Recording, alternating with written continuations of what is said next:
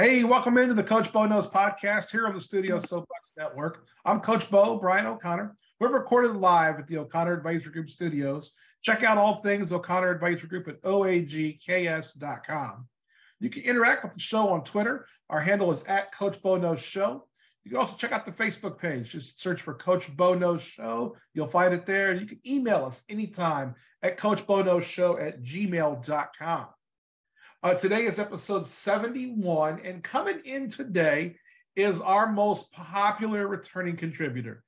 Ladies, always, if you're in the Denver area, place out your Titleist Pro V1 golf balls, he will magically appear. He's a man of style and sophistication, and he remains undefeated against home pregnancy tests with a record of 53-0-1.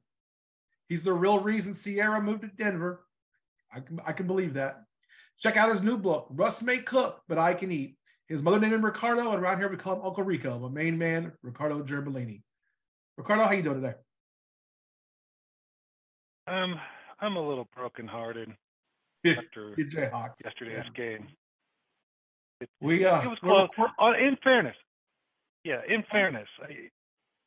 I had seen a little bit of K-State earlier, and this may be, I think this is the best team they've had since Beasley, and it's a good team. They've been definitely underrated this year. Yeah, I've watched them 2 times before that game, and they're well coached. They're athletic. That was a good game. So we're recording this Wednesday, which is way late for us. But I have been sick for a couple days. Had a little stomach bug. I haven't been right since Sunday, really. So I appreciate you being kind enough to take a couple days behind and to get in here and do this now. But yeah, we're talking about the Kansas State game from Tuesday night, which was an unbelievably fun game. I mean, it was a competitive game. 2 good teams went after one another.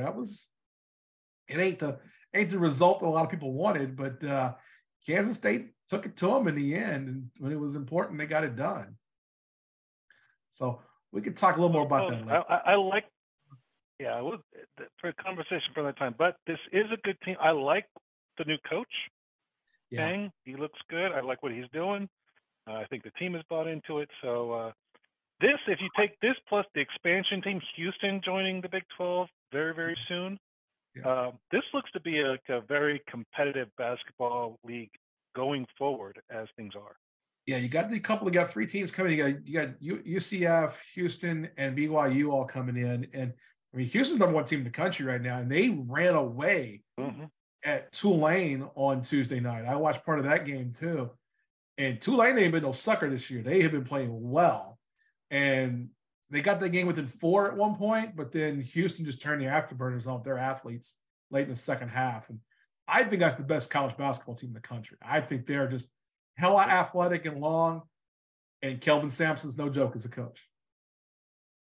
They look good. This is going to be competitive. Yeah, so it'll be fun. It'll be fun when they get into the conference for sure. And it's already a great conference. And what's going on with Iowa State and Texas and Kansas State's now good, and all those teams have 1 loss. And it's like, wow, everybody's really good. So, and we will get into some college basketball next week, I promise. But today we're gonna talk about the NFL playoffs and where we're at, and some of the buzzes going around right now, and then we're gonna get out of here. But we wanted to get some NFL stuff in. And then I'm sure Ellen and I are going to hit some of the college basketball stuff on this weekend's pod as well. First off, let's talk about results from last week. You did a better job of picking games than I did last week. Let me pull it up here again. With the 6 games, I went 4-2. You went 5-1. And it's funny because the 2 we disagreed on were the ones that you won and I lost. It was I had Jackson. You had Jacksonville. Did you have Jacksonville? Was that the one? I had Jacksonville. Yeah. What was the one you missed? The one you missed then was the Minnesota game, right? The Giants and the Vikings. I had picked the Vikings, and I should have known better than to pick Cousins. Should have known better. I should have learned better than to trust Kirk Cousins too, but I just thought that the Giants wouldn't keep up with them scoring wise. And not only did they, but that damn run game. Look, we got to talk about the New York Giants for a minute because they're for real. Look, Brian Daboll's done a great job. He's my choice for coach of the year in the NFL. that team is not unbelievably talented. Their defense is gifted, especially up front, especially Kayvon Thibodeau. But yeah, Saquon Barkley is back to being the Saquon Barkley he was before 2 seasons ago when he got hurt. And he's been amazing this year. I know he doesn't lead the league in rush. I think he's like third, but he has been amazing this year in his play. He's really carried that team when they've had some issues. And Daniel Jones had the best game of his career against the Vikings. Yeah. And I want to ask you about that. How much of that game did you watch? A bit of it. Yeah, it was one of those where I wasn't terribly vested in it, but I had all the games on. Yeah. I think that was one where I might have not been paying as close of attention, but it was a good nap time game, no, it was too. good. It was the second game. It was. I'm pretty sure that was the one I was actually. I think I missed the third quarter because of the nap. Yeah. What I will say and what I'm wondering is, are the Giants set at quarterback now? Is Daniel Jones their guy? No. Daniel Jones just had it. That's the game of his career. He's not played better than he did this weekend. But one game does not make a career. I tend to agree with you. He had a great game for sure. But if you look in their bigger games, he played extremely well. And the presence of him in the run game, and I've seen this for like the last month now, it really seems to be paying some dividends. I'm going to pull up his stats for the season. Let's see. His completion percentage is 67.2%. He had 15 touchdowns, 5 interceptions. It's a respectable 3-to-1 ratio. 3,200 passing yards. And he had a 92 rating. I mean, I look at that and go, man, that's not terrible. I mean, he should be better than that. That's actually pretty good. I've always had that kind of line. We've changed who the line is a couple times now. Tyler Jones and I've had this line where we say, you got to be this guy or better at quarterback to win a Super Bowl. It used to be not Kirk Cousins. It was Ryan Tannehill. Ryan Tannehill or better. We've dropped Ryan Tannehill. We've made Dak Prescott that line now. I'm not so sure that Daniel Jones shouldn't be the line, and he's actually better than a few of these other quarterbacks that are out there. This draft is going to have some quarterbacks, but I don't think the Giants need to prioritize that. I would agree. In that if we're taking the line, Daniel Jones is not better than Dak. No, I would agree with that. I agree. I think Dak Prescott's better than a lot of people think, and he had a great game. He had a career game. I don't think I've seen him play that well all year. But having said that, the Giants need to focus on other pieces right now. The quarterback is, I wouldn't call him franchise, but I'd call it stable. This is a team that can win, and the Giants desperately need to focus on other positions. They definitely need to surround him with more. They need to get more on defense, because the offseason, everything's going to shuffle, and how that lands is going to be important for next year. I don't think he's a franchise. I'd say he went from a kind of an afterthought joke to a solid center, middle of the road quarterback. He's good, not great. Yeah, that's where I put him right now. And that's a lot of that is Daboll. A lot of that is a good coach getting the best out of a player. Well, this is his 4th season in the league. He was a 2019 draft pick. And I was thinking about that, and I was like, is he – if Brian Daboll likes him in that offense, I think the Giants should not look at quarterback position at all in this draft and just focus on getting some offense built around him. They haven't had a lot of good luck with some of their weapons. And they went and got, Kenny Galladay, who I was a huge fan of in college, his first couple of years as a pro, and he has not been very good with the Giants. And there's a couple others that they've had injury bad luck with some people. And I'm just thinking, man, they could be better. They could be even better next year. And their defense is good. I mean, really good. And they run the ball. You know, that's kind of UNI's formula. If you run the football and can play defense, you can be a good team in the NFL. They've shown it. They've been good all season, and they've beaten good teams. Now they just beat the Vikings, and they get rewarded with they get rewarded with a date with San Francisco. I'm sorry, no, they're going to the Eagles. They're going to the Eagles. They got the Eagles. They got the Eagles. And in fairness, neither of those matchups are favorable matchups. No. And I'm not sure they're going to be staying close with the Eagles, but I think you got to give a nod to Brian Daboll on what they've done. And the fact they won that game this week was big. It wasn't like Kirk Cousins didn't go out there and just absolutely shit the bed. He wasn't great, but he wasn't terrible. He didn't go out there and throw 4 interceptions, is what I mean. But but the Giants just took it. What's that? I'm sorry. You just said that. I didn't expect it. But you're right. And the thing is that the game, Kirk didn't play bad. But to me, the Giants were always in command of that game. It was always the Vikings chasing them to try and catch up, try and get a lead, try to make something happen, where the Giants seemed to be right in their rhythm the entire time, getting exactly what they wanted when they needed it. Totally agree. And I thought the Giants defense really took it to them. The other big surprise of the weekend, at least a surprise to us, was Jacksonville holding serve at home against the Chargers. But not only that, the huge comeback in this game. This game was a laughing stock at halftime at 27-7. In the first half, Trevor Lawrence had 4 interceptions. Until the last possession of the half, the Jaguars didn't score. And instead, they get to the second half, they can't be stopped.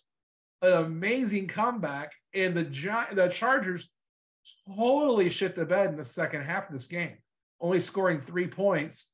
And the Jaguars come back by scoring a touchdown before the end of the half, and then twice in the third quarter, a touchdown, field goal, and then a 2-point conversion with that last touchdown to go ahead, win the game 31-30, coming back from 20 down at the half.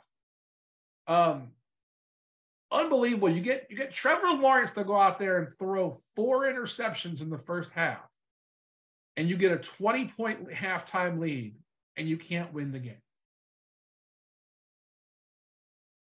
Feels like the Colts, doesn't it? It was like the Colts like the Colts against the Vikings a few weeks ago. And there was some talk about Brandon Staley getting fired for this. They're not firing Brandon Staley. They have fired his offensive coordinator and his quarterbacks coach. But there was some talk about Brandon Staley being fired and Sean Payton coming in. This is like, oh God, Sean Payton with Justin Herbert would be dangerous. And I think that was the job he really would have wanted. I think he would have taken even less money to go there. But he's not getting that job now. It looks like Staley's going to throw his OC and his quarterback's coach under the bus. But this is a team that was really, in the preseason, expected to be a team that was going to be up there with the Chiefs. And they had a lull in the middle of the season where they had lots of injuries. And then they came out this week in this game, and they were on top of the shit for the first half.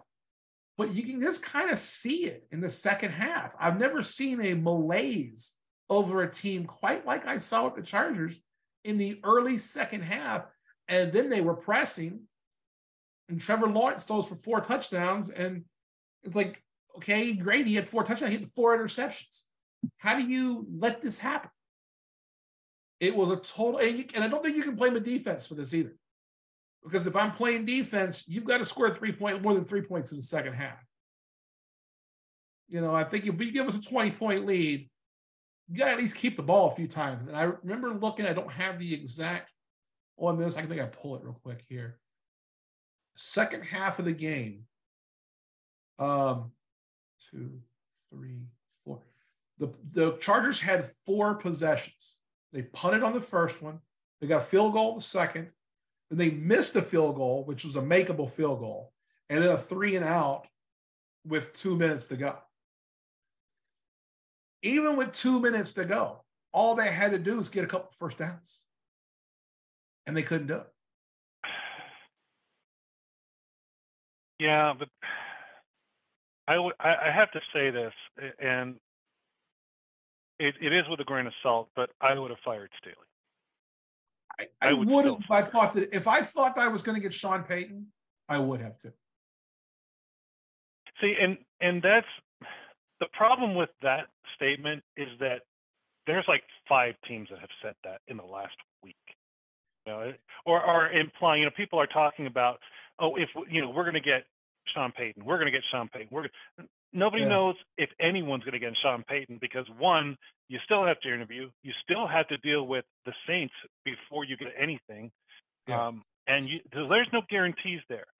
So I think you have to go in with the mentality of, I'm not going to even argue the Sean Payton side of this. I would fire him. I would fire him on principle alone. This guy is supposed to be a defensive guru, and he hasn't shown it all year. He really hasn't. No, and that's where I'm tired of people saying that, because I don't see it. Yeah, that's a good point you make about even without having taken a run at Sean Payton, you'd make that decision. You're right, I think, in a lot of what you're saying about every team right now with a coaching vacancy is trying to hire Sean Payton. But I think the Chargers are the place you'd want to go. If you look at the team, the quarterback, the roster, it's like, what's the only thing that's not there is good ownership. And you can make a deal for the draft pick to get Sean Payton, because you wouldn't be not in the Saints division. I'll talk about that in a few minutes, but the Saints are trying to hold up a couple teams in the division when it comes to Sean Payton. You're likely to make that deal a little better when you're in a whole different conference. But that was the surprising game to me. I really was disappointed. I thought the Chargers, they came out and played so well in the first half. And I did see it on that last possession, that the first one the Jags had, where they get the first touchdown. Saw a little bit of that malaise then. And then the second half, they just couldn't get a pass rush at all. I mean, it was bad. They couldn't get anything going. The offense was stagnant for the most part, and the defense was definitely porous, to say the least. I mean, Trevor Lawrence it's a tale of 2 games, really. Trevor Lawrence looked awful in the first half, and he's just like, oh, it's halftime here. You guys can now have the shitstorm. We're going to go ahead and play good now. Yeah. And they flip-flopped the roles entirely. Yeah. Credit to the Jags. You know, I feel good for them. I like what they're trying to do. I like what Doug Peterson is doing. I think they're in an upward trajectory. But at the same time, the Chargers are talented. They should, we've seen this on multiple teams this year, where you have plenty of talent, you've got all the personnel right, and yet you can't win the big game. Yeah. We have given crap to Dallas for years on not being able to do that, and they finally got a playoff win. Yeah, well, this is something they should have closed. I think it's really great in the Jags case they won the game, because they were not expected to be here this year. This is Doug Peterson's first year. You know, Trevor Lawrence has got every accolade you can have, and Trevor Lawrence should be a better player than he is right now. You can talk about Urban Meyer and all that stuff last year, and I'll hear some of that argument. But at times, Trevor Lawrence plays like a wish version of Joe Burrow. I mean, he's just not that good. And then you look at, but now you've got Doug Peterson there, who has taken some average quarterbacks to really high. You know, he won a Super Bowl. He won a Super Bowl with Nick Foles as starting quarterback. You know, and you can see what he's doing with Trevor Lawrence. He's going to have something with Trevor Lawrence here. You can see where it's getting better. ETN is a great running back. I think ETN's a really good player. And then the addition of Kirk at wide receiver, you know, everybody was like, wow, they overpaid for him in free agency. Well, they kind of had to get anybody to go there. but he's been great here in the last couple months and was incredible on Saturday night. I mean, he was incredible in that game. The other couple games I want to get on. Did you watch Monday night's game, Dallas and Tampa? Oh God, yes. Okay. No one was missing that. Now, I know Tampa scored 2 touchdowns, but they pulled that Tom Brady shit again of we'll score late in the fourth quarter trying to make it a game. This was a slaughter. Was this not just an absolute fucking slaughter? Oh, it was. Absolutely. This is one of those where, and I hate to say it this way, but Tom Brady doesn't need to be in Tampa anymore. He probably doesn't need to be in football anymore. And and he's contemplating that right now. Yeah. But to me, this is Dallas, more specifically Dak Prescott, getting over the hump, honestly, because we've given him crap for years about his play in the big game, not his ability to win. Dallas wins in the regular season, especially. They do well, and they usually make that postseason. But once the postseason hits, they can't win the big game. Yeah. They just did against the GOAT. Now it's a depleted GOAT, in my opinion, with a very questionable coach who probably, I'm not a fan of him as a head coach in Tampa. I'm not a fan of him as a head coach, period. And I think Todd Bowles is a really good defensive in that game. I'm not sure he is the head coach. Yeah. We've seen that before where a coach gets the head coaching job, but really belongs at an OC or DC level. We've seen it before, and I think that's a situation here. Really doesn't belong as an HC. But credit to Dallas. They got the win. They did it commandingly, and I think if they're firing like I thought, and this is honestly what I expected to happen because they really shit the bed against the Commanders in Week 18. And I thought they would bounce back from that pretty strongly. They wanted to make a definitive bounce back, and they did. Yeah. The problem is they have no easy path forward either. So really nobody does. I am excited for this matchup. I am concerned about this matchup as well for them this weekend. But I applaud what they were able to do on Monday night. And so that gives them 2 playoff wins in 27 years. Let's see if they can make it 3. Yeah. One, I thought that was the best I've seen of Dak Prescott since he was at Mississippi State. And that's the Dak Prescott that I knew was there. I have talked him up. I hate the Dallas Cowboys. This is what bothers me. I fucking hate the Dallas Cowboys. But I like this collection of players. There is a team that I would not want to play in a one-game scenario. It is that team. And that's why I think they have a puncher's chance against the 49ers. They do. They did 2 things on Monday night that we have talked about as deficiencies for them for years. One is Dak finishing the big game.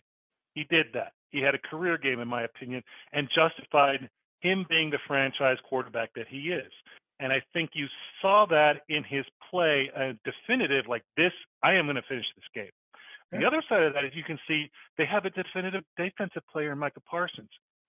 He was all over the place on Monday night, making trouble for everything that the Tampa Bay was trying to do. Those 2 things we have talked about as deficiencies for Dallas for years. These are 2 things that showed up on Monday and need to continue to show up if they're going to have any success. Yeah. I'm with you. I'm not rooting for Dallas, but that game, the way they played, how they bounced back from the loss the week before, has me giving concern for this week. And I'm picking the 49ers in that game. Yeah. But that's not going to be an easy game. Dallas is ready to move forward. Yeah. Dallas is good. And the thing I'm most concerned about is in a close game, Mike McCarthy. I'm worried about Mike McCarthy in a close game. But I do think that they have the best defensive player in the league. I mean, Micah Parsons has become the best defensive player in all of football now. And he's the most versatile.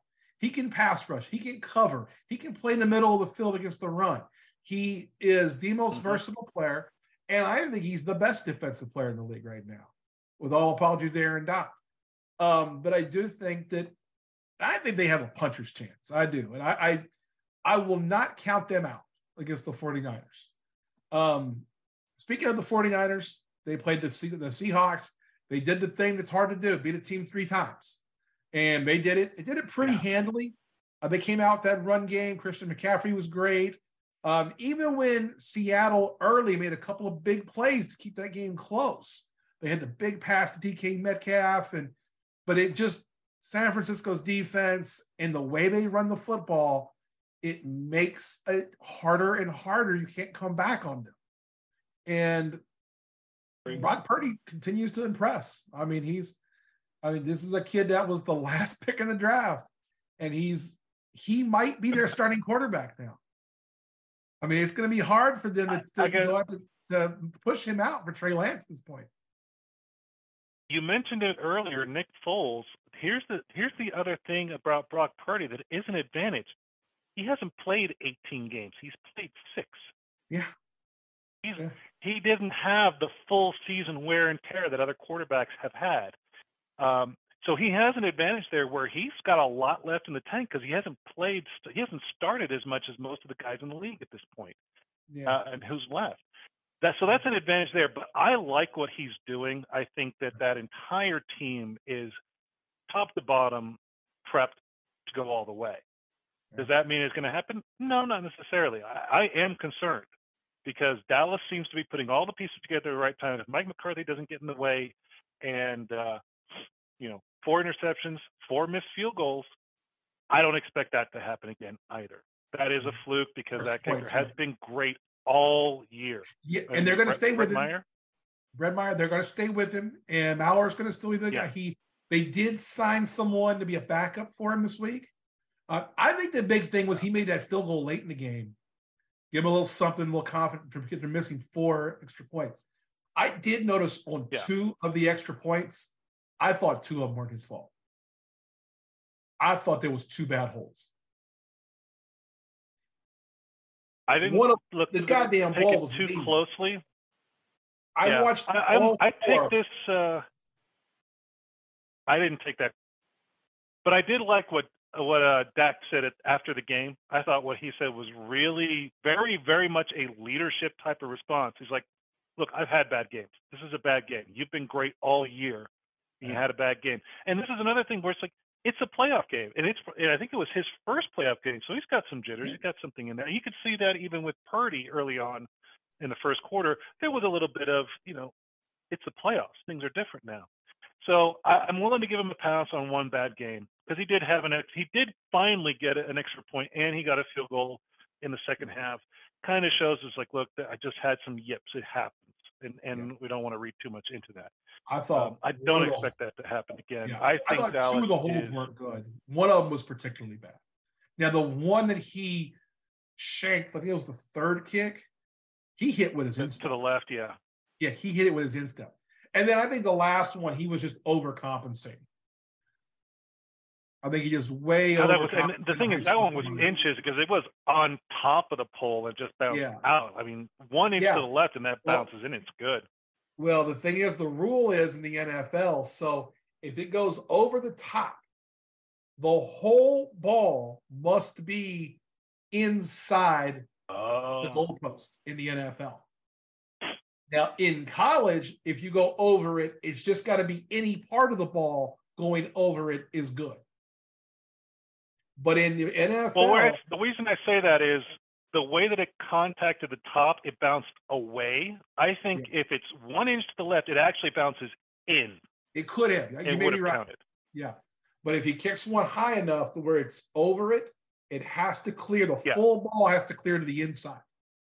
Yeah. So if they see any part of it, now it's reviewable in the NFL. So they see any of it. They're going to put cameras on the poles pretty soon. They'll call it no good. It's not reviewable as a challenge, though. It has to be the sideline. The booth has to call for it. Yeah, that makes sense. Which is one of the things we saw a lot of this week. We saw 4 or 5 that I could think of where it wasn't a challenge, but instead was the NFL saying, stop play, let's review that. And they got them all right, which was the nice thing. And there was one on Monday. And not only that, they did it efficiently. I didn't feel like quickly. any game had a real delay for the review, like it was taking an extraordinary amount of time. They were on top of it, and I appreciate that. Yeah, well put. I thought they worked extremely good at that this weekend. The last two games from this past weekend, Miami gave Buffalo every goddamn thing they wanted again. I knew there wasn't going to take Buffalo minus the points in this game. I knew we talked about last week. We both liked Buffalo. But I said Miami gave Buffalo everything they wanted in the snow a couple weeks ago. And the snow was only thing that held them out. And your reply was, well, who was the quarterback? And it was Tua. This wasn't Tua. Well, boy, Buffalo did not look good at times in this game. And Buffalo has me concerned for honestly, the Achilles heel for them, and it showed up this weekend. It's the turnovers. It's ball protection. He threw another. This is probably the worst year I've seen for Josh Allen in turnovers. This is bad ball protection, and these are the kind of things. These mistakes will cost you in the playoffs every single time. And the Bengals aren't making those mistakes. They got them this weekend. If they do not protect the ball and secure the ball, we've talked about this time of possessions and the number of times you get a crack at an interception or turnovers, give you another possession to get offensive. This will cost them. And Miami doesn't have to. I think with Tua, they're better. The Bengals are not going to make this mistake. They're going to make the Bills pay for any turnovers they have this weekend. Yeah. The Dolphins did not make them pay for the interceptions. You had the two. One of them was in the red zone, coming right after an interception, after a fumble recovery. I mean, there should have been a very ill-advised throw. He should have thrown that out the back and not even bothered. So, I mean, it was Josh Allen did not play his best game, but I do think we're going to see this week when the Bills play the Bengals, I think you're going to see Buffalo slow it down. Like you were saying, they're going to slow that offense down a little bit, run the ball a little more. I expect to see a lot of Josh Allen running the ball, frankly, and try to get more lead stuff. I think Buffalo might have looked at the tape of what the Ravens did and said, how do we run the ball against this Bengals front? Because the Ravens in the Sunday night game against the Bengals gave the Bengals every goddamn thing they wanted on defense. I mean, they just kept coming, and Burrow couldn't get anybody open. They were playing cover 2, but then they were just pounding everybody at the line of scrimmage. And then offensively, it was run the ball. And what the Bengals did late in the season was they added DJ Reader in the middle of the field as their big run stopping. He had a terrible game this week. The center from Baltimore was all on him. I mean, just killing him throughout the game. Unbelievable. So, in essence, the Ravens shortened the game. And it came down to really that one play. Huntley tries to do over the top with the ball. And I don't think I've seen that in a long time where the defender slapped the ball out before he got it into the end zone. That ball being like the 1.5 where it was the problem. Had that been at the 1 or inside, it's easy money. And I get people who are they're saying, well, the low man wins on the line, so you got to get low. Kind of like how Burrow did on his touchdown. Yeah. He did go low. But he found the gap on the side. He didn't go up the middle. Gap. He went out the side and found that gap. He saw the double A gaps, both the A gaps. Exactly. And the linebacker was on top, and he goes, there's no fucking way I can run in here. So he did the smart thing. He took a half a step back, and he went into the B gap with his right foot. And, and he powered through that way. I mean, that was just great. But I've seen quarterbacks do this, what Huntley did many times. I'm a Saints fan. Drew Brees did do the shit all the time. And even though Drew Brees is 5'10", Trevor Lawrence did it this weekend. Yeah. You would take the snap, you get it over and get it back. So you didn't lose it. Yep. And that's what Huntley was trying to do, but they were too far off. They were almost a full 2 yards. It was like 1.5 to 2 yards, and he just wasn't close enough to get those hands up. The linebacker makes the great play. Hubbard picks the ball and runs it for a touchdown. Yeah, maybe if he had LeBron wingspan, he might have got that, but that's what it would have taken because he certainly didn't have the length. Yeah. I mean, you'd almost want if I were the Ravens in that situation, and I'm surprised we don't see more of this, frankly, take a guy like J.K. Dobbins and say, line up one extra yard deep and come with everything you got, and we're going to hand you the ball and go over the fucking top. You know, kind of like a Walter Payton or an Emmitt Smith. We've seen these kind of play call mistakes before. We saw it in the Super Bowl with Marshawn Lynch and Russ. Oh. We know that coaches make these mistakes, yes. And this is one, I agree. He doesn't have the length. He doesn't have a 5-foot wingspan, so you got a yard and a half. That's the wingspan you need if you're going to reach over. Yeah. So why not use your running back who was effective all game? Yeah. And give yourself a chance. Most importantly, not to lose the ball.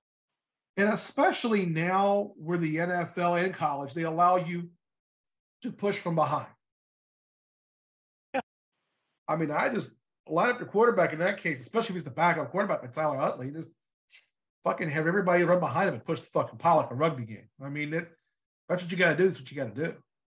I mean, since the Bush push became legal, in college, and now it's legal in the NFL, it's like, why wouldn't you just do that every time? I mean, I'd take two of my biggest defensive linemen and line them up at fucking fullback and just, all right, we're going to push this pile. We're going to play rugby for a play. I would do that on any 3rd and 1 at the goal line. I'd be like, all right, we're playing rugby for a play. My team's going to beat yours in rugby for one play. That's what I'm going to do. I completely agree. Completely agree that this is one of those, it's a mental mistake that should never have happened. Yeah. And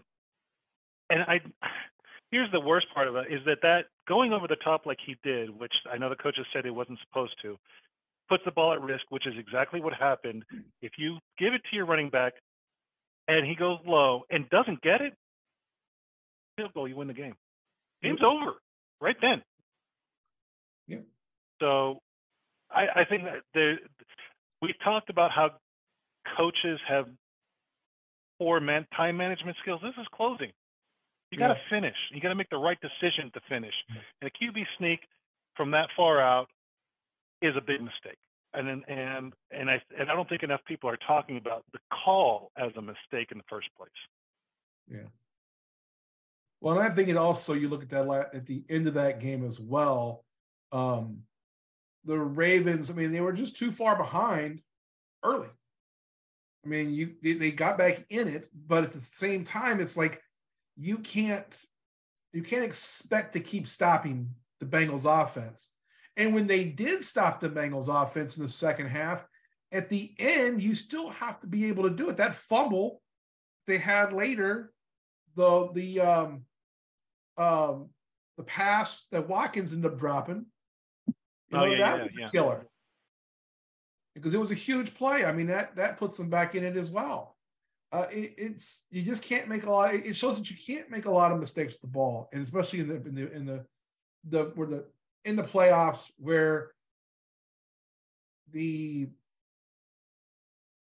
everything is just so minimized. I mean, you have to be able to take advantage of every single opportunity, and that really didn't happen well for the Ravens. This week's games, let's get on here about those. We're down to our final 4 in each in the AFC and the NFC. Saturday's matchups. We got the early game. It's 3:30 local time here in Kansas City. So it'll be 2:30 your time out in Denver. Kansas City hosting Jacksonville. The night game, the Giants at the Eagles. And then Sunday, the early game, which is a 2:00 start. It's a little odd start, a little later start so that they can get the later game into the night window a little bit. Bengals at Buffalo, then Dallas at San Francisco. We got 4 competitive games here, I think. Is there any game that you think is not competitive here? I have to give, and with that, all the games this last week, I think is the best weekend of football we have just had all year, because all the games were good. I think this weekend will be the same, but I would give a little bit of, I'm not calling for any upsets as far as Jacksonville or the Giants. I expect the Eagles and the Chiefs to win. I do too. But so those two are kind of my. I would be very surprised if either the Eagles or the Chiefs lost this weekend. I'm most looking forward to Cowboys and 49ers and the Bengals Bills. Those are the two what I call critical matchups this weekend. Yeah. Well, I was looking at each of these games. Now we'll give you the spreads real quick. Right now, the Kansas City is the biggest favorite of the weekend at 8.5 points. They've covered one spread in 9 weeks, just so everybody knows.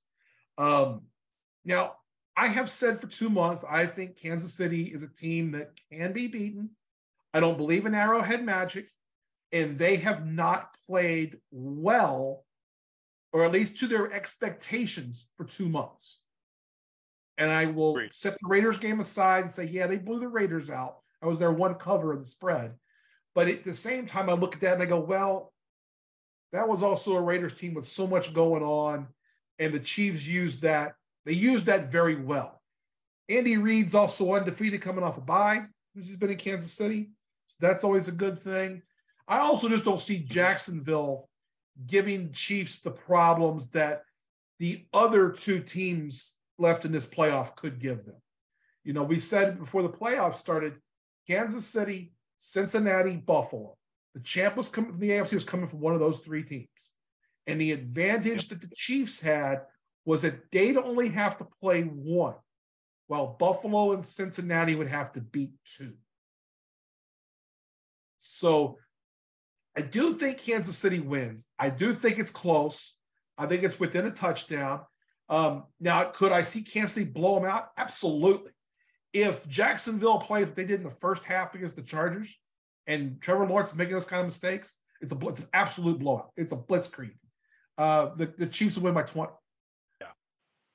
If this game stays close, Jacksonville's defense is athletic. They can run the football. They can get a big play.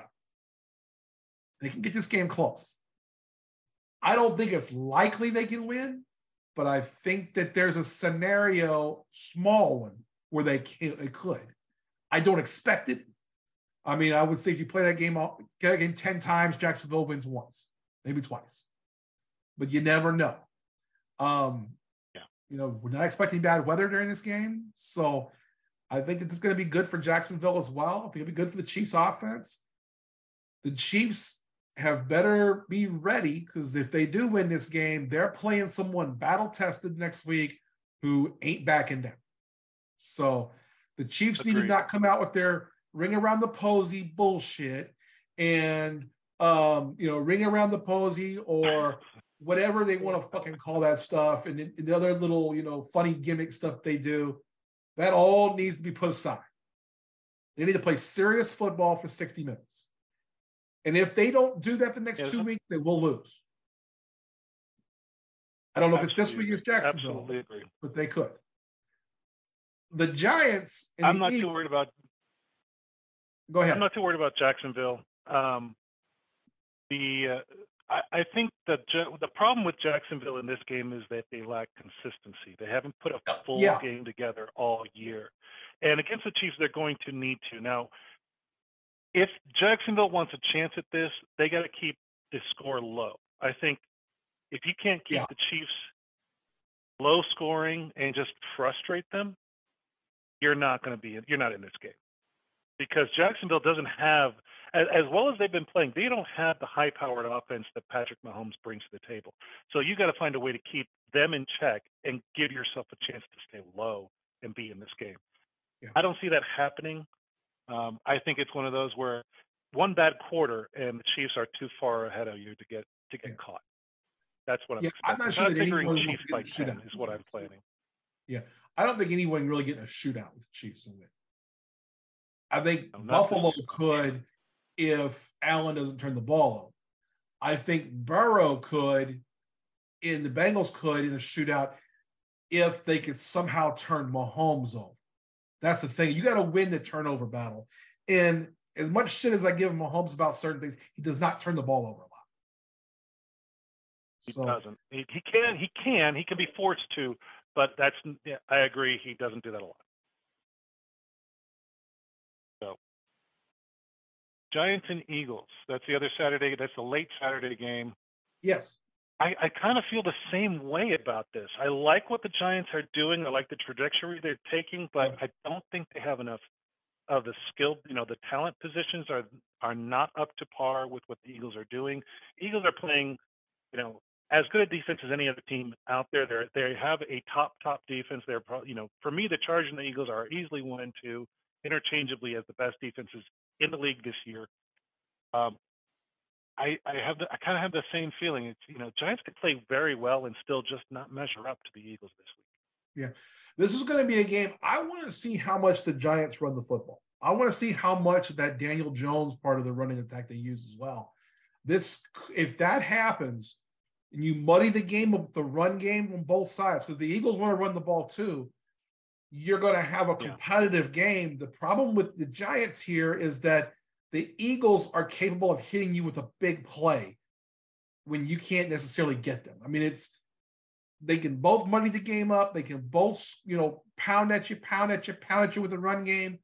With the Eagles, they got two guys who at any time can break off a 40-yard run or 40-yard catch. And at any point can score on any point of the field. So to me, that gives me the upper hand. I think if I'm the Eagles, Eagles are a 7.5-point favorite. That sounds about right to me. If I was going to bet this game, I'd want to be under 7, just because I don't like giving up a full touchdown in the NFL. And the Giants have managed to muddy up games. So I don't know how exactly I feel, but I think this could be a really good competitive game, but I think that the Giants are going to have to be really cognizant of the big play. And that's the chance they have to have, is that they don't allow any big plays, and they're going to have to get that defense, that pass rush. It's going to have to get home on Hurts, and they're going to have to make losses. They're going to have to sack him 3 or 4 times.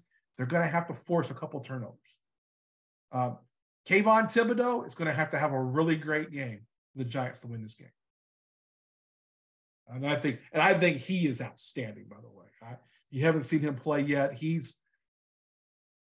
is a better pass rusher than Micah Parsons, but he's not, the back half is good, but he's not meant to be. He was the best player in this last draft. He's phenomenal. He's good.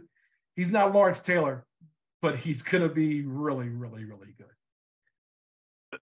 On Sunday's games, we got the Bengals and the Bills. This is the game that I've been wanting to see for a while now. To me, I like both these two teams. I'm not going against my guy Burrow. Bengals are a 5-point underdog here. This is at Buffalo. And Buffalo's turned the ball over a lot in the last couple of weeks. They've really gotten away with that. They can't do that again this week, can they?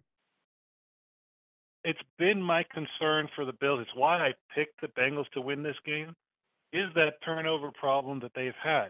Now, I will say this, and this affects the Giants and the Eagles game as well, but not nearly as much. I think this is squarely the bullseye on the Bengals-Bills. I was looking at something earlier today. I want to keep your eye on the weather. Yes. Because the snow, we just got pounded. I think between starting last night and all through the day, I got about 8 inches here in Denver. That storm is moving east, and it's going to hit the New England area kind of in a big way. So I think it's slated for Sunday to really come into play there. And, we're talking New York, we're talking Buffalo, because that's where the game is. That's about the time we're expecting that storm to really come into play. We had this happen earlier this year where they had to move the game. This might be that bad, but they may not have time to move this game or even reconsider it. So this could be a big mess in Buffalo between the two. That could make passing really hard, which kind of gives a little bit of an advantage to the Bills, because Josh Allen can run, and he can run very well, and they don't have to rely on the arm so much. This could end up being a low-scoring game. It could be very much a ground attack, ground and pound, back and forth between both teams. I'm still picking the Bengals, but I think it'll be close. I think it's going to be messy as far as the weather goes. It's a question of that turnover, and those turnovers have been costly. And this is a Bengals team you cannot afford to turn the ball over. They got to protect the ball if they want a chance. So I just looked at the weather forecast for Buffalo for Sunday, we're looking at rain at game time. Looking at a rain, some kind of a winery mix. If we have that, it's going to make it so hard. You're going to have to run the ball. We know that the Bills can run the ball. We know the Bengals can run the ball. They both effectively can run. I think the big thing I think could be a difference in this game is the lack of a pass rush from the Bills. Not having Von Miller has really hurt their pass rush this last half of the season.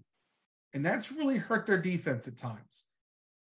I think that you're going to see two really solid teams, and I think it's going to come down to which quarterback turns the ball over, because it can happen. I mean, Burrow's done it too. He had a 4 turnover game this year as well. Allen's going to have to be perfect in the red zone. And who can make a big play late in the game? Will it be, Stephon Diggs on the Buffalo side or Jamar Chase with the Bengals? One of those two is going to have to make a big play. To me, that's interesting. I think when it comes down to it for me, and I'm a homer on this, I'm picking the Bengals. If I was going to bet it, I'd bet with the points, obviously. But I like the Bengals to win in a medium scoring game in the 20s, a high 20s for both teams. And I think in the end, it's going to be a Josh Allen turnover and a big play with the pass rush of the Bengals. I think that Trey Hendrickson gets after it for a play and it causes a fumble or causes a bad throw, something like that. And then, on the flip side, I think a big game from Jamar Chase is going to be needed for the Bengals. Even in the rain, they're going to have to find a way to get him the ball. Against the Ravens, they were trying. They couldn't get the deep passes because what the Ravens were doing. So I expect we'll see more of the Bengals moving Chase around in the formations and getting him open in some different stuff to try to get the big game out of him. And if you double Chase, Higgins and Boyd are going to be ready. That's been their strategy the whole season. Okay, you want to take Chase the game, that's fine. Higgins and Boyd are still going to be on one-to-one matchups, and you're going to have problems. Whoever wins the pass rush battle, I think, wins that game. I'm going to take the Bengals now. I'm going to take the Bengals as well. I think this is a very close game. It could be maybe a field goal, maybe a 1-point game, something 24-21, 21-17 kind of situation. Yeah. I think it's going to be low scoring. Whether it's rain or snow, I think the inclement weather affects this game. Yeah. I think it affects the passing game for both teams. So I think it's going to be close. I think it's going to be one of those bruiser games. Everyone's looking forward to it. Everyone's hyped for this. Remember, we didn't get the matchup 2 weeks ago because of DeMar Hamlin, and we're glad he's home. We're glad he's home and safe and healthy. And we're going to talk a little bit about that. But we're all looking at this game as we didn't get this 2 weeks ago, so we don't even know what we're going to see. Well, and what's funny is that we only saw about a quarter of the game. And we saw the Bengals 10 minutes. Took the ball won the. If you recall, the Bengals won the toss and took the ball on that Monday night game and went right downfield and scored. The Bills came back, got a field goal after a stop in the red zone. And the Bengals were driving when the DeMar Hamlin thing happens. And it's like, wait a minute. Now they don't have tape of what they were going to do and adjust off the first game. So it's going to be interesting, some of that as well. In the coaching style, I got to give the advantage to Buffalo in that case. I like their staff. I like what they're doing. It's going to be interesting. I think in the end, Burrow outplays Allen. And I think it's because of the lack of the pass rush from Buffalo. That's been a problem for the last month. And if they don't get after the quarterback, they're really going to have some problems. Because if Burrow's got a clean pocket, he gets at the ball out of his fans as fast as anybody. I mean, he's Brady fast when it comes to getting the ball out of his hands.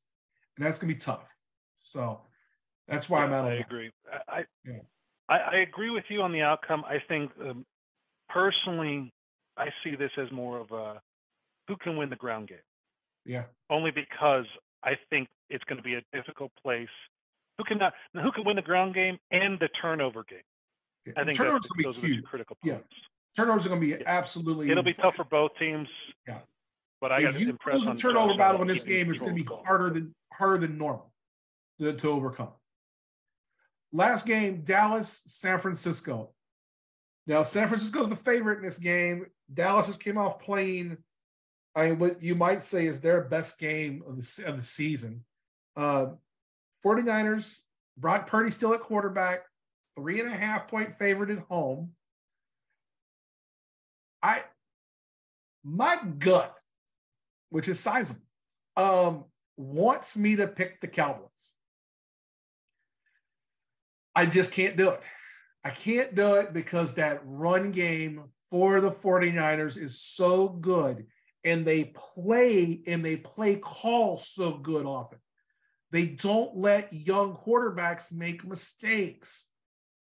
And if your young quarterback's not making mistakes because you're not going to let him by your play calling, then that closes the window for the Cowboys.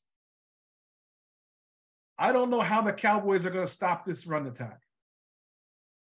If they can figure out a way, then God bless them. They've got a puncher's chance in this game. I mean, they could come out and hit the 49ers hard and fast early and make the 49ers play from behind. That's ideal for Dallas. Like if I was Dallas and I won the toss, I would take the ball. And I would try to get the early scores. I would try to play this as an early score. Get it, and keep moving. I don't know that it's possible. And the 49ers are going to be a tough out in the NFC. I think Dallas can do it, but I'm not picking them to do it. This will be a great game, though. I think this is a close game. The only way Dallas wins this game is if they either score really quickly early or the defense finds a way to stop that run. Because I'm not sure the 49ers can beat you in the pass game.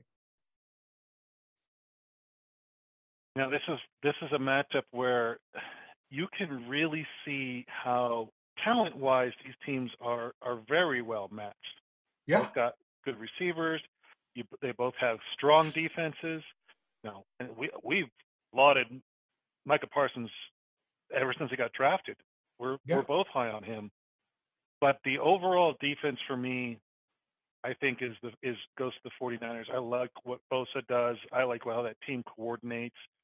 I agree the running game on San Francisco is top notch, but I think it's one of the best running games in the game right now. And honestly, Dallas is no slouch there with Pollard and Zeke. You know, they've got running game too.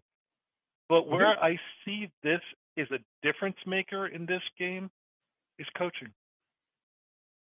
I do too. And there's no question how you and I feel about coaching in this game. Yeah. I think Shanahan has done everything right, and I have question marks on Mike McCarthy. Honestly, I know that he won a game. We've talked about it. If he lost to Tampa, he'd be out on his ass. I still am not high on Mike McCarthy. I don't think highly of him at all in Dallas, at all. So to me, this is a coaching battle as to, can you get the best out of your players? Can you make the right calls at the right time against a team who is not going to give you anything? I think Shanahan wins that battle. And I give this to the 49ers, and to me, it's the same thing. I agree. I think Dallas has to come out strong, hard, right away, right out the first possession. They need to come out strong. Where the 49ers have a game plan, and all they're going to do, no matter they don't care what Dallas does, they just have to ride that game plan because they play 4 quarters. Yeah. It's not a half. It's not a quarter where they get lucky. They play all 4 quarters strong. And if Dallas cannot win the coaching battle, call the right plays at the right time, they're not going to win this game. Yeah. This Dallas team, if they play like they played on Monday, it has me concerned, but it does not change my position on this. I've been high on the 49ers all year. I absolutely believe the 49ers will go through Dallas without issue, but Dallas can give them problems. I think it's a coaching battle, and I think the 49ers win it. If Dak Prescott plays like he did on Monday night, on Sunday, they win the game. I think Dak can play that good and still lose. Yeah. Against this team. This is Yeah.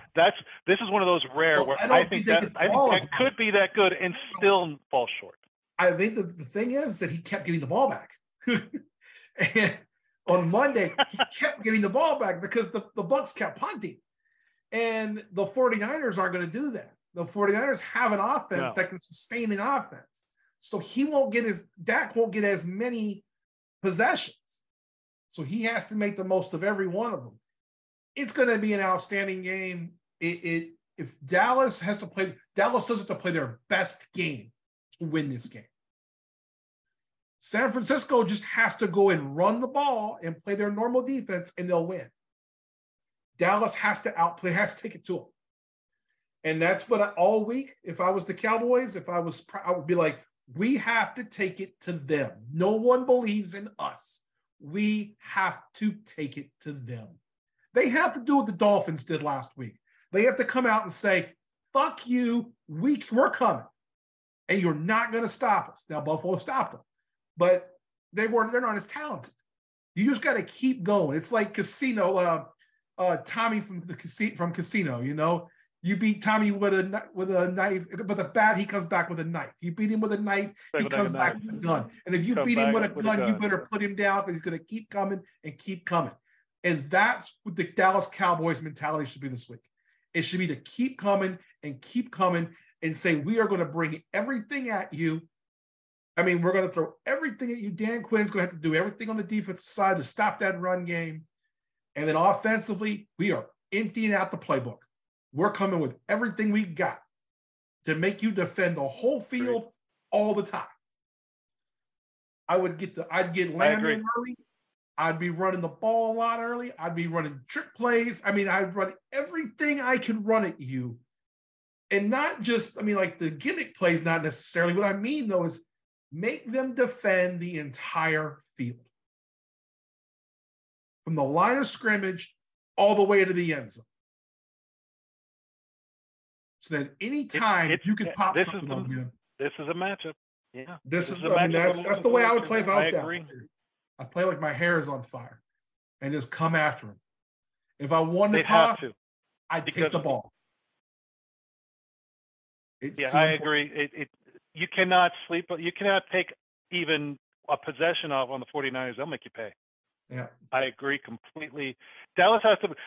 We just saw Dak play his best game. I think Dallas as a team needs to play their best game to get past the 49ers. If they don't, even by a little bit, it won't be enough. Yeah. It's going to be fun. I think these 4 games are going to be fun football this weekend. I'm looking forward to the whole weekend of football. We're going to be down to 2 on each side next week. This is going to be a lot of fun. So we're thinking that we got. You know what? Honestly, even no matter who wins these 4, I think that the championship week looks good no matter what. Yeah, there really are some great games this weekend, and no matter what happens this weekend, I think the following weekend has great games as well. Yeah. I think that I got to figure out what I'm going to do when the Bengals play at the Chiefs next week. Do I chance it and go to a game in a Burrow jersey and risk getting stabbed at Arrowhead? You probably, in fairness, you probably won't be the only one in a Burrow jersey, but you will be outnumbered by a lot. I made the decision already that I won't go to the game. I don't think going to NFL games is as good as watching them on television. I agree, except here's my argument for you going to the game. When have you seen Burrow live? I'm sure you went to an LSU game. I've been to 3 or 4 games. Yeah, I saw him. So I saw the bowl game. I saw the game in Arkansas this first year. I went to the bowl game. I went to both the bowl games the next year. There was 4 at LSU, and then in the pros, I've seen him. Did I see him? I saw him at KC a couple years ago. The first time he beat him. Okay. This is one of those games where even I would consider going because you know I'm not a Chiefs fan. I don't hate the Chiefs. I'm just not I kind of like Stephen A. in this. I don't hate the team, but the fans have driven me nuts for 30 years. They are some of the most fun. Like, people talk about Dallas Cowboys fans, but if you live in Kansas, you live in Kansas City, it's the same thing for Chiefs fans. They're everywhere. They're fanatical. They never stop. I feel almost the same way. It's not really about, like, I want to see Mahomes go down, or I think Andy Reid is shit. Maybe, but no, it's what comes with all of that really drives me crazy. Yeah. I will say that, when I would love to see it. And in the first decade or two that I lived here, I openly rooted against the Chiefs. I didn't like the Marty Schottenheimer years. I didn't like those teams. I did not either. I didn't like that whole Carl Peterson and Marty Schottenheimer thing. I thought they were a scam. I thought they were bad football. And I thought the Chiefs fans did not know what the fuck they were talking about, because it was bad football. I completely agree. Because they couldn't play I'm 100% on for the same reasons. Marty Schottenheimer and Carl Peterson. Carl Peterson, to me, we could go off on that for hours. We both feel the same way about that. Yeah. But the thing I don't dislike these teams now, because I like a lot of what Andy Reid does. I like a lot of how he manages a game. I like Patrick Mahomes quite a bit. I think he's a special talent. They never had anybody like him, ever in the time I've lived here. I was a fan of Derek Thomas when Derek Thomas was here. He was the best player for those years, but I still didn't like those teams. My favorite Chief is Travis Kelce. I think he's an all-time. You were saying, Patrick. Yeah. I completely agree. I think I really like Travis Kelce, and I don't care what jersey he wears or what team he plays for. I like Travis Kelce. I would root for Travis Kelce in any jersey but a Falcons jersey. But that's because I'm a Saints fan. We hate the Falcons. But I do think that I dislike the Chiefs less now than ever before, because I like the nature of how they're built now. We're on the same mindset. And I'll tell you what I don't like. I don't like the schoolyard bullshit. That drives me crazy. And that's going to harm them in the long run more than it helps them. And if they pull that shit this week, it might get by. If they pull that shit against either the Bengals or the Bills, they're in a lot of fucking trouble. Great. And and I'll also look at it that you've got these three really good teams in the AFC with three generational quarterbacks, and you go, oh, wow, any of these teams can win at any time. And I also, quite frankly, love that Joe Burrow has never lost to the Kansas City Chiefs.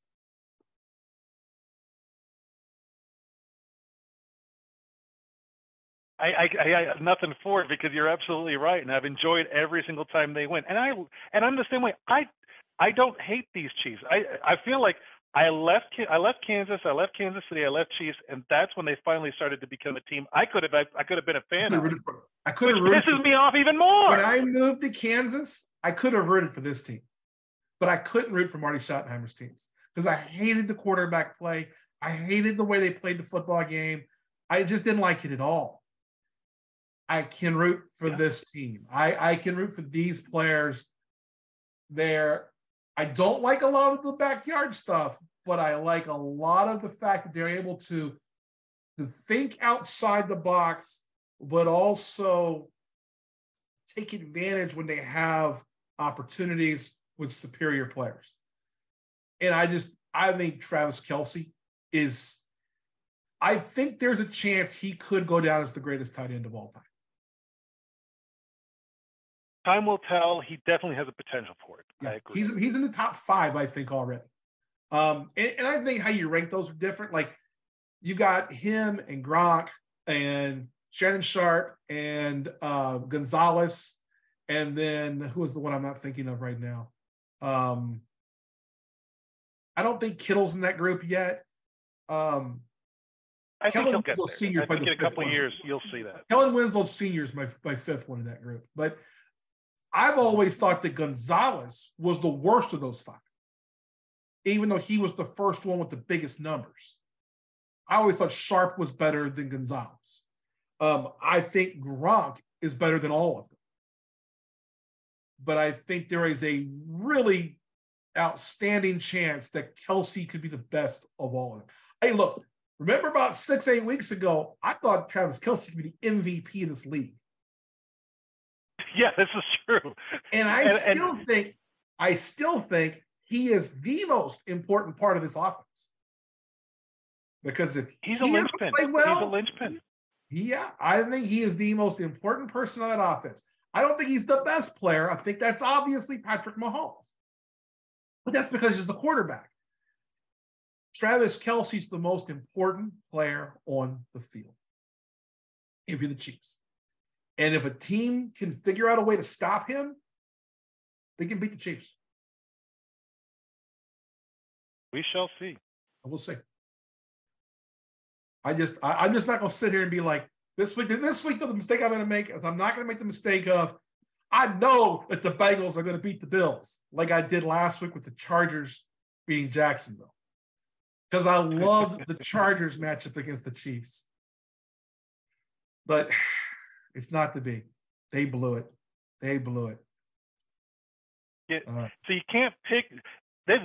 I'm not, and that's where it's like, you can't pick next week's game. You can't pick this week's game based on what you want to happen next week. That's why I picked the Jags.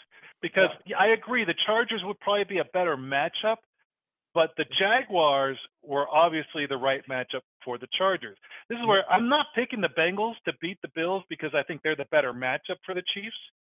I think that I picked the Bengals because that matchup has its flaws on the Bills side that if the Bengals exploit, capitalize on turnovers, they cause and capitalize, they win that game. But if it works out to beat the Chiefs as well, great. But honestly, the Bills haven't beat the Chiefs too. So it's a win-win either way. Yeah. Well, since the Chargers didn't fire Staley, it looks like we've got all the coaching openings we're going to have. Doesn't look like anyone in the playoffs is losing the job unless someone was to leave, which doesn't appear that's what's going to happen with anybody. So now we know who's where and who's not going and who is going. What do you think on the Sean Payton sweepstakes? Honestly, I heard something earlier today. I hadn't realized. I hadn't done the math on it yet because I was kind of waiting till the end of the season to really take a look at this. But I am feeling that Houston looks a lot more attractive now than they did before. Yeah.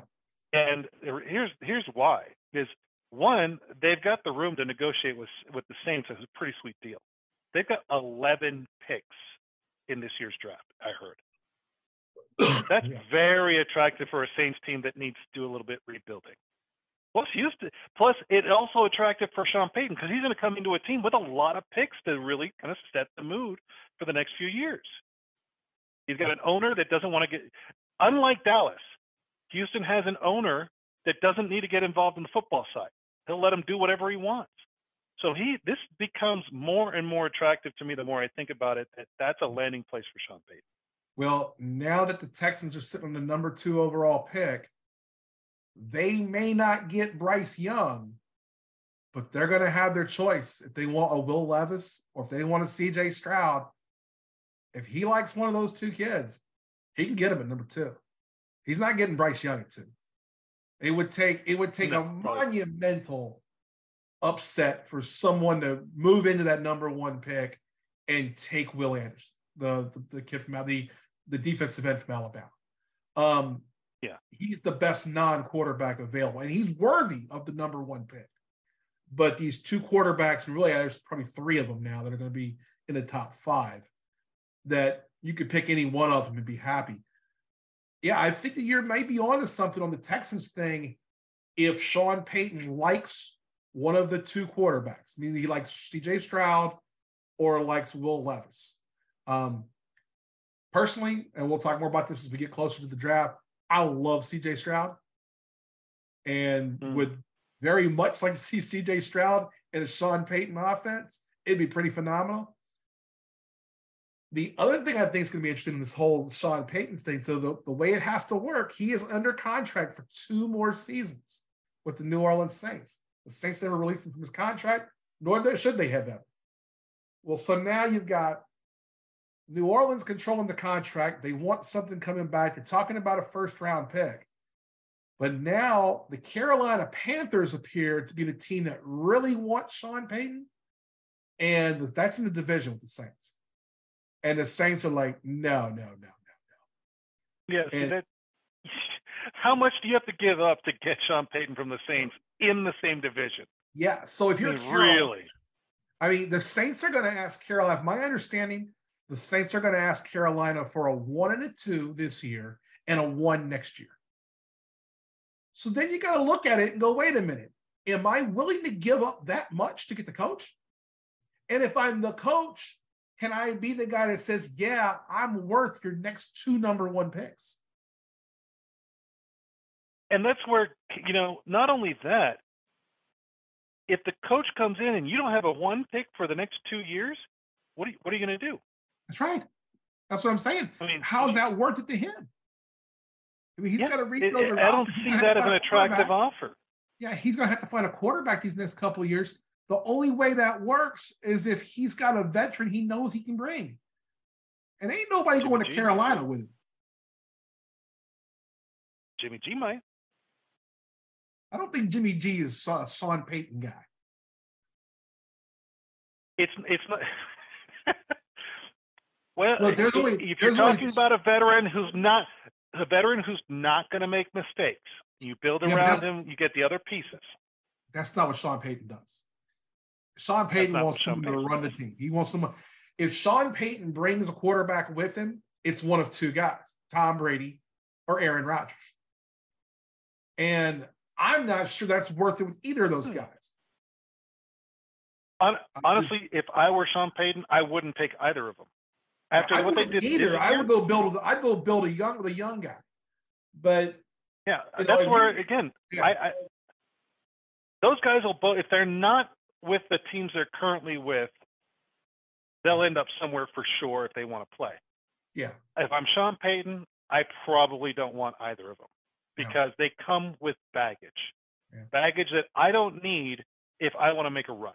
I'd rather build the rest of my team around maybe a lesser quarterback, but a younger quarterback. Less experienced is more important, is probably what I should say.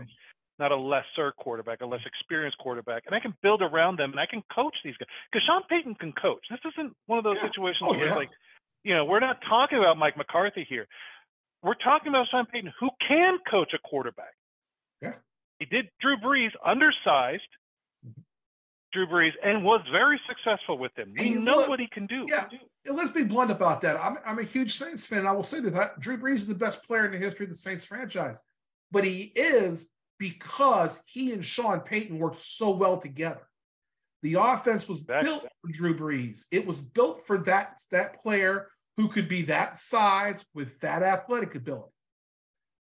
That's not what anybody else is. And Sean Payton has known that if he was going to go somewhere, he's going to want a quarterback that's maybe a dual threat guy who could run it. Because even though that's not what Brees was, I think he's going to want that in this league now. And he's going to want to move the ball around and do some different things. And I think that there's so many young quarterbacks, and this draft's got 2 of them, I think, that are tailor-made for what Sean Payton may want. And so I think that's why the Houston thing could be attractive. I don't know. I think you could be onto something with that.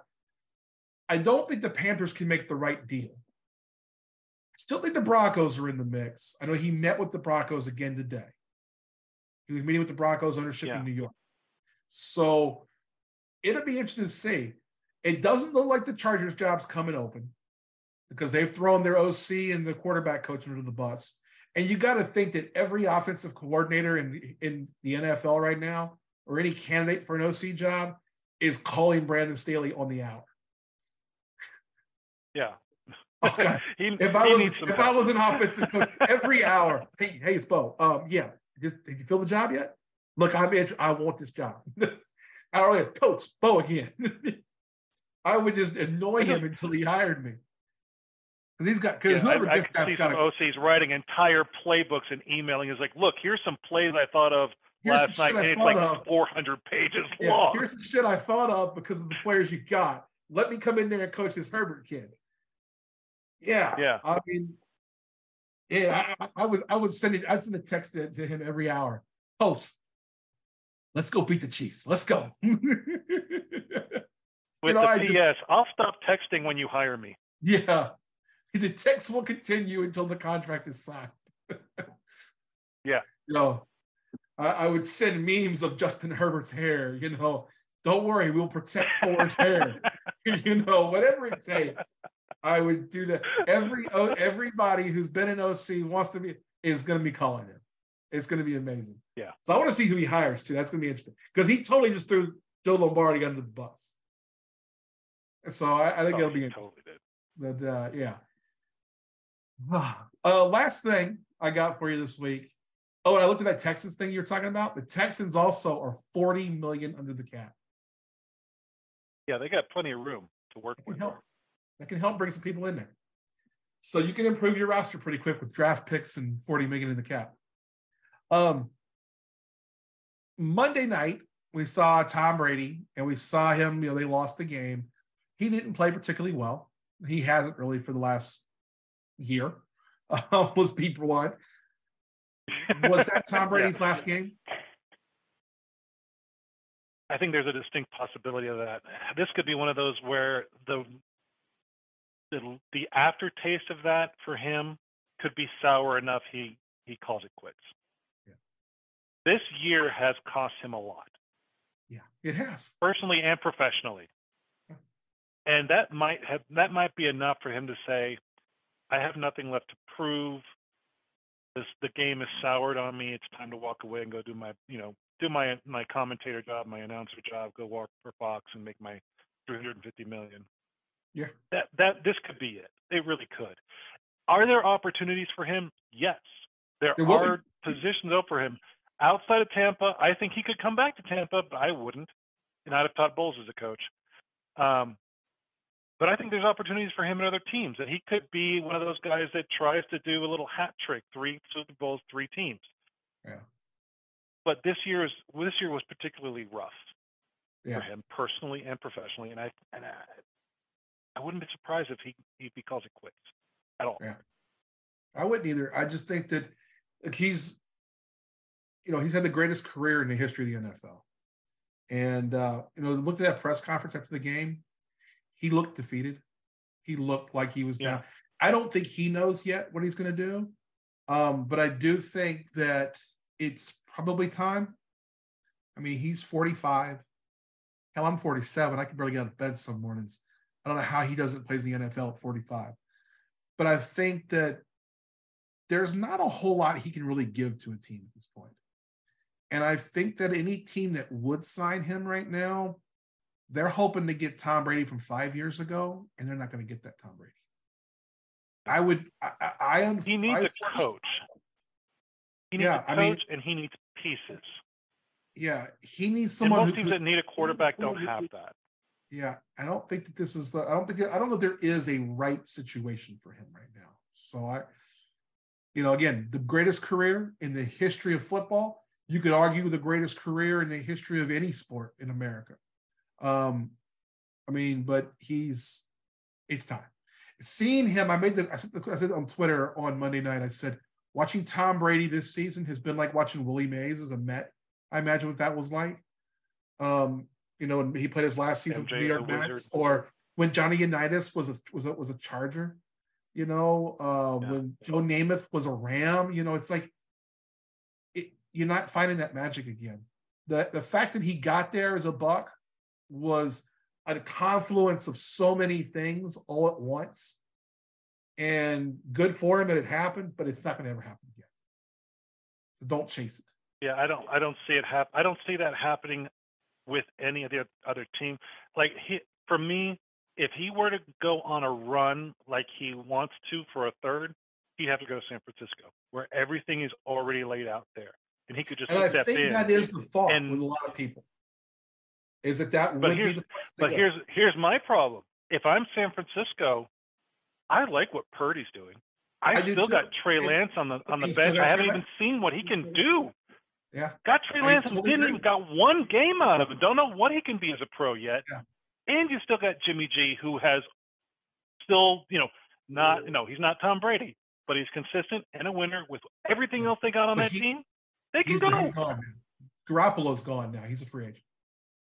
They would have to That's bring him back. And his contract. But they're not going to do that. So for me, getting Tom Brady is not worth the headache when you've got players, you've got quarterback, you've got a coach. You don't need Tom Brady to go to a Super Bowl with that team. Yeah. Tom Brady needs a team like that, but they don't need Tom Brady. And that's where you really sit it. Yeah, I agree. I think he retires. I think he goes to work for Fox.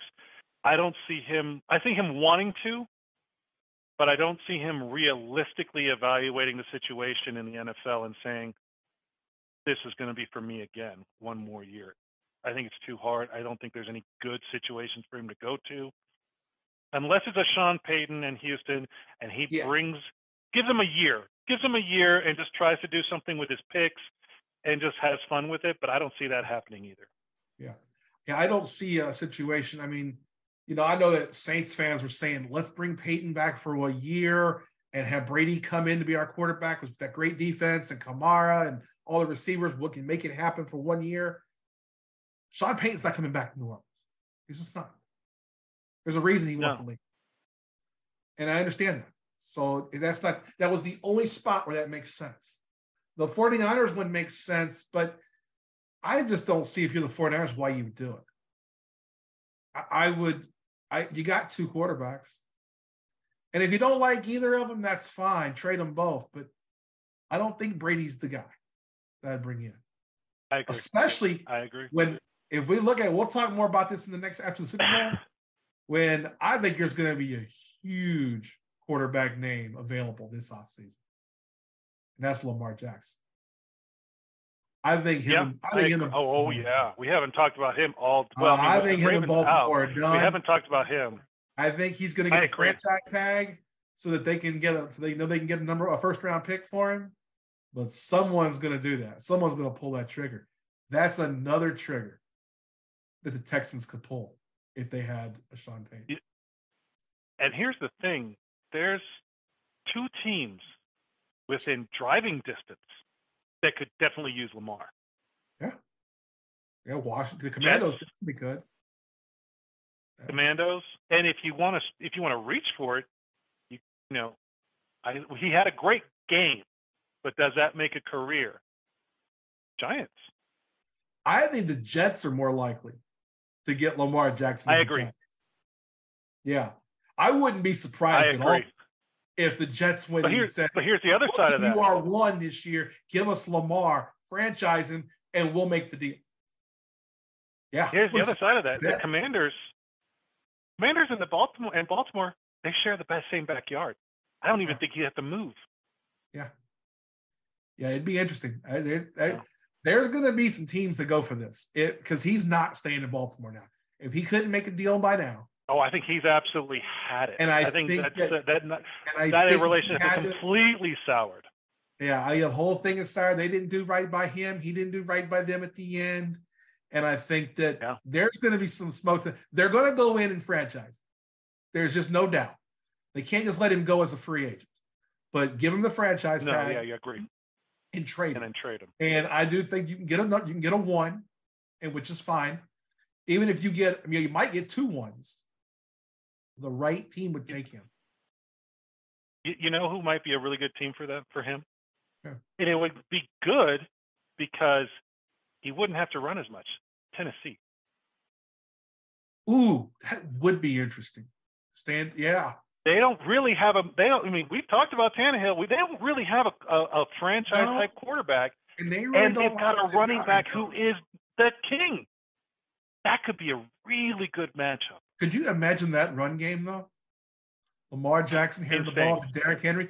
Imagine like the playbook. Having to cover both of them on the ground. Oh man, that's the thing. Imagine having to cover both of them on the ground. You can run the triple option with that, and no one can do that in the NFL. But you could with Lamar Jackson and Derrick Henry. It would be the I'd be like, RR. line up with a fullback. Here we go. And they get that big ass fullback, that Ricard guy. Did you see how great he played on Sunday? Yeah. That's why they were tearing the Bengals up. Yeah, you trade. If I were the Titans, I'd go ahead and give up a 1 or 2 and get Lamar on the franchise tag. Go ahead and do it. Yeah, play him a year. Franchise him and we'll realize that if he doesn't have to run, if he doesn't have to be your leading rusher and your passer, he's probably healthy all year. Yeah. Get a couple pieces on defense, and you've got yourself a chance of running a Super Bowl with that team. Yeah. That's going to be an off-season story that's going to be huge that no one's talked about yet. Is Lamar Jackson's not going to be a Raven next year? You got a guy who's an MVP. He was an MVP 3 seasons ago. This guy is awesome, and he's a different kind of talent than those big 3 we talked about earlier in Mahomes, Allen, and Burrow. But he's different in a way that, in the way the game is being played now, where you can effectively run the football, wow, you can do some things with him that you can't do with anybody else. There's one other attractive, this is that pipe dream kind of attraction that I'm just thinking of. What if Peyton goes to the Texans and the Texans get him? They got plenty of cap room. And they got picks. If Sean Payton could be Texans and they went and got Lamar Jackson, goes to, after the because they got plenty of picks they can trade too. Yeah, they can make that deal, and they're so young, you can build around, and they have salary cap. And the fact that you have offense they've got coached by Sean Payton with Lamar Jackson at quarterback, you could really attract some people in there quickly. You can get a couple of running backs, a couple of wide receivers really quick.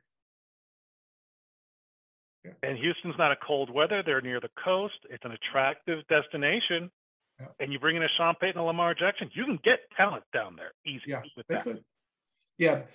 The Texans, it's a incredible hire if the Houston Texans can hire Sean Payton. I still think Sean Payton. Oh my God. It just gets worse for me because now I'm thinking Sean Payton goes to Houston, they get Lamar, and they sign OBJ to a 1-year deal. It just keeps getting. They got the room. They have so much they could do. Look, we got to get some cash together quick. We'll buy these Saints because if you change the ownership of the Saints, he might stay. And we'll be like, dude, we can just trade everybody up out of here, out of the quarterback room.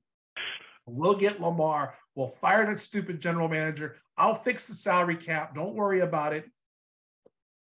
Yeah, we'll make this happen. There's plenty of options. Definitely some really attractive options for a lot of happening in the offseason. Yeah, offseason is going to be a lot of fun this year. So, well, let's finish up. We got 4 games this week, then 2 next, and then week and a half after that, or 2 weeks after that, we're going to have 1 game. So, hey, do want to give our shout out to our newest sponsor here on the Coach Bono's podcast, and that is DraftKings. So, we've used a couple other sites in the past, and now we are partnering up with DraftKings. DraftKings right now, if you jump in, use our link in the show notes, you're going to get a $100 free bet. You can use it any game, anytime, and it really helps us out as well. So, check out the show notes. There's a link. DraftKings, you're going to get a bonus plus $100 in free bets. Check it out. DraftKings, the perfect time to get in there.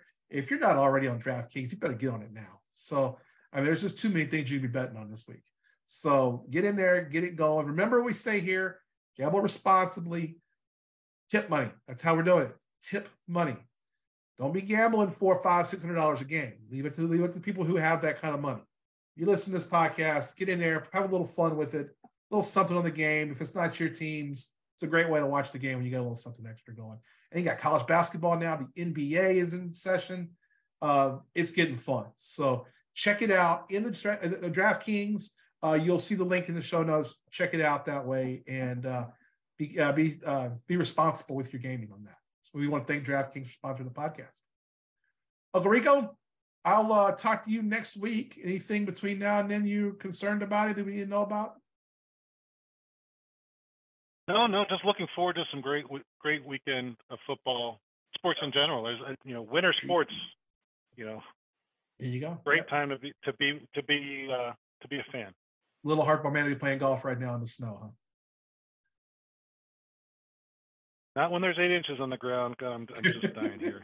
I'm so glad I went to Florida for the week. I got in 4 rounds while I was down there. It was so great. But, God, came back to what should have been a dusting that was 8 inches on the ground. And now, I just needed like 2 more days, and I could have got a round in with it melting, and they dumped this on us. And I think there's another one coming in a week or two. It's winter. Yeah. Well, sometime before the end of basketball season, I'll come out. We'll go to a Nuggets game. Cool. Maybe we'll figure out when my Grizzlies are in town. We missed the last one. I think we got a few weeks before they come back. Yeah. Yeah, so we might like just a hair, a hair.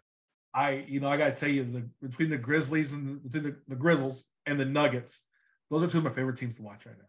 They just lighten it up. They're the best. I think they're the best 2 teams in basketball. The Celtics are right behind them. I got the Nuggets game on right now for recording. So they're a fun team to watch. So I'll definitely come out making a trip for that. So because we don't have an NBA team here in Kansas City.